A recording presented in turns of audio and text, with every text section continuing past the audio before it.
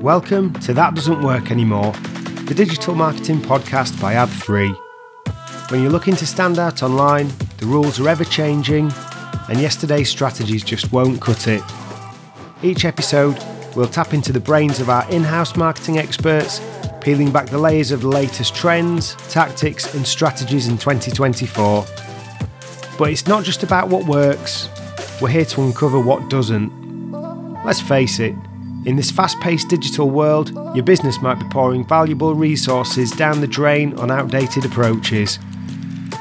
We'll reveal the pitfalls so you can save both time and energy for what truly matters. So buckle up, get ready to deep dive, and let's kick off the show that will revolutionise your approach to digital marketing. Welcome to That Doesn't Work Anymore. Hi, I'm Ashley Royalty, GM of Ad3 Shop, the commerce-driven team within Ad3. We aim to disrupt the quote-unquote old-school digital marketing with a modern approach. I'm here today with Taylor Chatterton, Director of Shop. Welcome, Taylor. Thanks, Ashley. All right, let's get into it. We're used to seeing ads on social and search, and now we're really seeing that retail media is booming. When retail media comes to mind, you might immediately think of the beast of Amazon.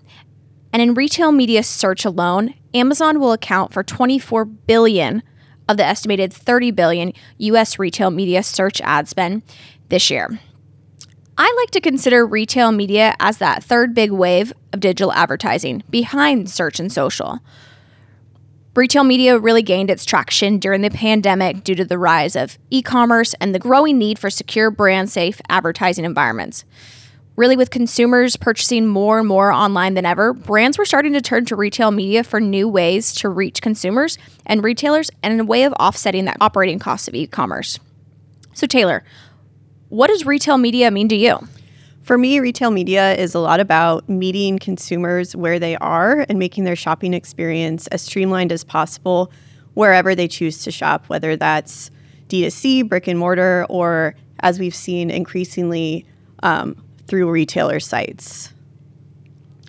I look at this two ways. One is on platform with these retailer sites like Amazon, Instacart, Target, Walmart. And the other side that we're seeing even more growth from is the retailer targeting and measurement that can be used across the open internet. Okay, when we say on-site, what do you mean by on-site retail media? Well, when you think about it, I'm sure you've shopped on Instacart or Walmart or Target, and when you search for products or you're looking at a category page, you'll likely see some of those listings flagged as sponsored. So the sponsored product is the thing that we see the most. It's probably the most ubiquitous across these different platforms.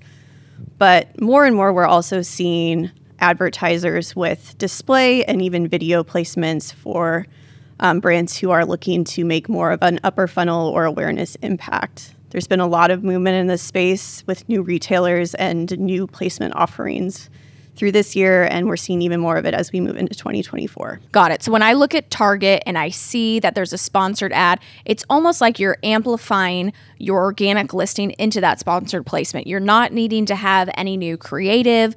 Everything is done organically as long as you're selling on that retailer already, correct? Exactly.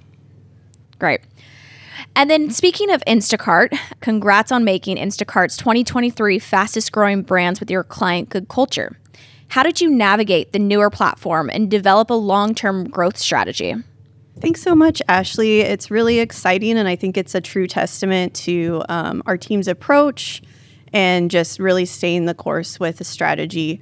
A year ago, when Instacart released their first fastest growing brands list, we were asking ourselves with Good Culture, how do we get there? And now we're here. So it's really exciting.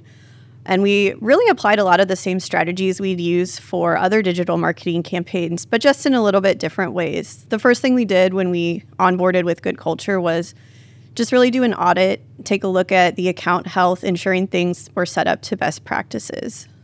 Then once we got everything in a good spot, we really took a second look at how our budget was split across the different product categories to make sure that our allocations were the right balance of coverage across their library of SKUs, but also giving those top performers the priority that they need, and especially those products that were more intro products for the brand, likely to bring in new customers. Next, we looked at what the tentpole moments for the brand were and also key seasonal moments through the year, and took advantage of that to use more seasonal creative or keywords where possible. An example of this would be for Super Bowl, really leaning into more of their sour cream offering with a lot of people making dips for their Super Bowl parties. Oh, I do love some dips with football. Don't we all? It was kind of funny, too. We ended up doing a little bit of an A/B test. We had creative that was both Eagles colors and Chiefs colors, so it was kind of interesting to see. We didn't really see a whole lot of difference in performance, but it was kind of interesting to see what would happen there. But then last, once we had all of that in a good spot, we really shifted into a growth mindset. Once we had that baseline, started testing into new strategies like Instacart's optimized bidding offering and testing some betas. We entered into the acquisition campaign or acquire new customers to really maintain a strong ROAS, but also bring in users who hadn't shopped the brand before and convert them into repeat customers. Let's also think back to the placements and inventory that's on retail media sites. So we talked about sponsored products, but really how do we approach that with clients? And the rationale is think of this as a search approach. We're taking the learnings of these non-branded queries that we're seeing even on Google and applying these learnings on these retailer sites. We're bidding to a keyword. We're able to exclude keywords if it's less relevant. And then also being able to make sure that we're upselling wherever possible by being able to have different buy boxes on the PDPs or the recommendations. What I would say is that retail media still can be in its infancy depending on the platform. It's often a little bit fragmented where you're going to all these different types of platforms. But Instacart to me right now is really, and this is not sponsored by Instacart, but Instacart is really leaning into more of that advanced bidding methodology. Tell me, what is the type of bidding that is really working for you guys on Instacart? It really depends on the client and their goals. For newer brands, we find that starting on the more manual bidding where we have more control over the keywords that we're targeting and the different product and category bids has been very helpful. For a more established brand, we've tested into optimized bidding, which is where you set a target return on ad spend or ROAS, and that's done really well also. So I really think it's just a matter of, is the brand new to the platform? Do they need to gather those learnings, or do they have that data where they're able to really lean into the algorithmic bidding? Cool. All this manual bidding, man, that just makes me feel like I'm doing paid search advertising 5 years ago. Definitely. Okay, so tell me a little bit about what are the different types of platforms we could buy sponsored products. I've heard Instacart. Where else can we buy these sponsored ads if our client is actually having products on these retailer sites? There are a whole bunch. Grocery is one area where we're seeing a ton of growth right now. Albertsons Media Collective and Kroger are two of the most established grocers specifically. Of course, big box stores as well. Walmart and Target have been players in the space for a while. But we're seeing more and more grocers trying to leverage their data into these retail media platforms. So I think that's a big area of opportunity. And like I said, a lot of these larger box stores, Lowe's, Home Depot, Costco, Sam's, they all have offerings through the different retail media networks. And then we're lucky enough with Criteo Retail that we can actually consolidate several of the different retailers all in one platform. So it does make it a little bit easier to manage. Yes, thankfully, there is some consolidation happening across platforms like Criteo that do make it a little bit easier, because with so many grocers and other retailers wanting to tap into this market and take their first-party data and put it to work this way, it really does get very fragmented and can be time-consuming to manage ads across these multiple retail platforms. So Ashley, how are you seeing these clients of yours leverage retail media from a targeting perspective, not just on platform or for the retailer? As I mentioned, it really does feel like every retailer is trying to sell their data right now. From loyalty programs to point-of-sale systems, our favorite retailers have essentially been collecting data on us for quite some time, and it's really created this gold mine of first-party data.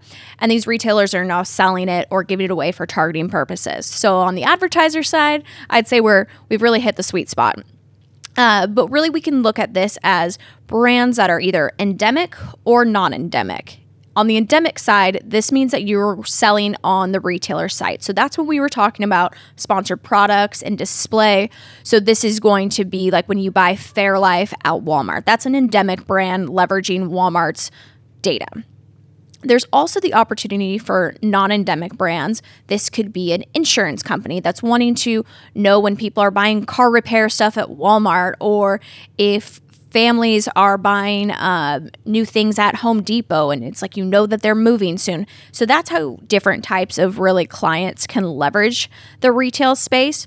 And when we start thinking about targeting offsite, you can use these audiences to be able to pump in programmatically, whether that's through the Trade Desk, StackAdapt, or truly your DSP of choice, and leveraging these retailer audiences just like you would any other type of second-party or third-party prospecting data.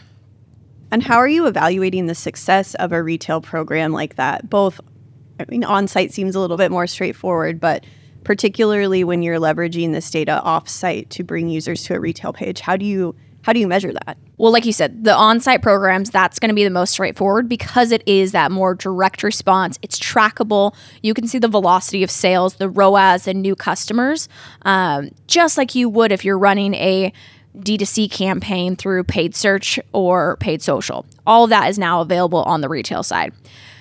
However, when you're thinking about off-site performance, that tends to be where it gets a bit more difficult. So depending on the campaign objective, whether it's for upper funnel awareness goals, we do like to use IRI and also rely on that client data to drive sales. So we like to track what the client is seeing on their side from the retailer, and also leverage brand lift studies so we can measure incrementality, market tests, and also really just see if there's impact from this awareness media. But I guess that would be similar if we had a client that wasn't retail focused. Upper funnel does tend to be a bit harder to measure, and you just have to adjust your KPIs and your narrative, how you're speaking to it, really to determine success. So, okay, Taylor, there's a lot of wins. It seems like retail media is great, but what are really the challenges in the space? I would say, as someone who is more hands-on keyboard, the fragmentation can be a big challenge because there are so many platforms, and if your brand has national distribution across several grocery chains, that's like managing Google search campaigns, but times 5 to 10, depending on the number of retailers where they have a presence and want to take advantage of a retail program. So that can be really challenging. Each platform has its own ins and outs, slightly different ways of setting up campaigns and bidding. So just staying on top of best practices across so many platforms and optimizing as such can definitely be a challenge and take up a lot of time. Something else that we notice is just there's not a whole lot of standardization across retailer platforms yet. And that's because these have kind of popped up in the last couple of years. Amazon is a huge player in this space, and for a while, one of the only, but now that there's more and more of these popping up, every platform's attribution is a little bit different. They measure things a little bit differently. So that can be a challenge if you're really trying to compare retailer performance apples to apples. This is something that the IAB is really trying to standardize along with the Albertsons Media Collective. They've been kind of the first in the space to call for more standardization, but it's really unclear how soon that's going to happen. So what you're telling me is if you are, let's say, an account manager who's hands-on keyboard, you got a lot of work to do. Yeah, you really do. It's like for paid search, we always thought about just Google and Bing as like your two primary platforms, but yeah, for Good Culture, we're up to, I think, 6 or 7. So it really can take a lot of time. Yeah, I do know that there are some programs that you can aggregate everything into one space, just like you can with search or social advertising. But of course, it's going to come with its challenges and wins, of course. And it just really depends on the client or the agency that's managing it. And when I think about retail media as well, is that it's not just for those big box CPG brands like J&J, Unilever, or Colgate. Really, you can take advantage of retail media networks across your different brands. It's so affordable and really accessible. Now that retail media networks are growing and they're becoming more accessible for these brands, what's next? Right now, we can utilize these prospecting audiences through programmatic channels, but how is it going to start bringing into paid social channels or paid search to be able to have these rich audiences that are more accessible and easier to use? Don't get me wrong, you can use functions like LiveRamp to be able to pump it into your paid social tactics, but you're going to be paying on a cost per or a percentage of spend. But it's just not as easy. So that's where I think could be the next phase for retail media, is that it's just more accessible about transporting these audiences across different types of mediums. What do you think is next in retail media? There's a lot of things that are really interesting in this space right now. Something that we've noticed from a user experience standpoint is when you're a brand that is in lots of retailers in a particular area, offering users that choice. So if there's someone's a loyal Kroger shopper, do we really want to send them to a Walmart product page, or do we want to give them that choice? So, taking advantage of technology like Micmac or Smart Commerce to really allow users the choice in the cart, I think that's going to be more important as more brands enter this space.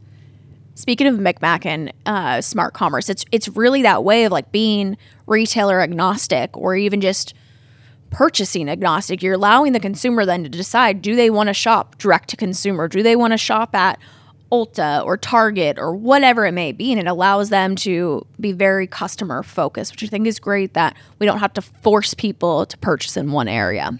Exactly. And that also gives us as advertisers and marketers even more data to work with, because we're able to see which types of users are choosing Walmart over Kroger or Target, and then build personas based off of that with these tools. More retailers are also entering the space as things get more crowded. I do expect to see costs increase, much like we've seen with social media and paid search before that.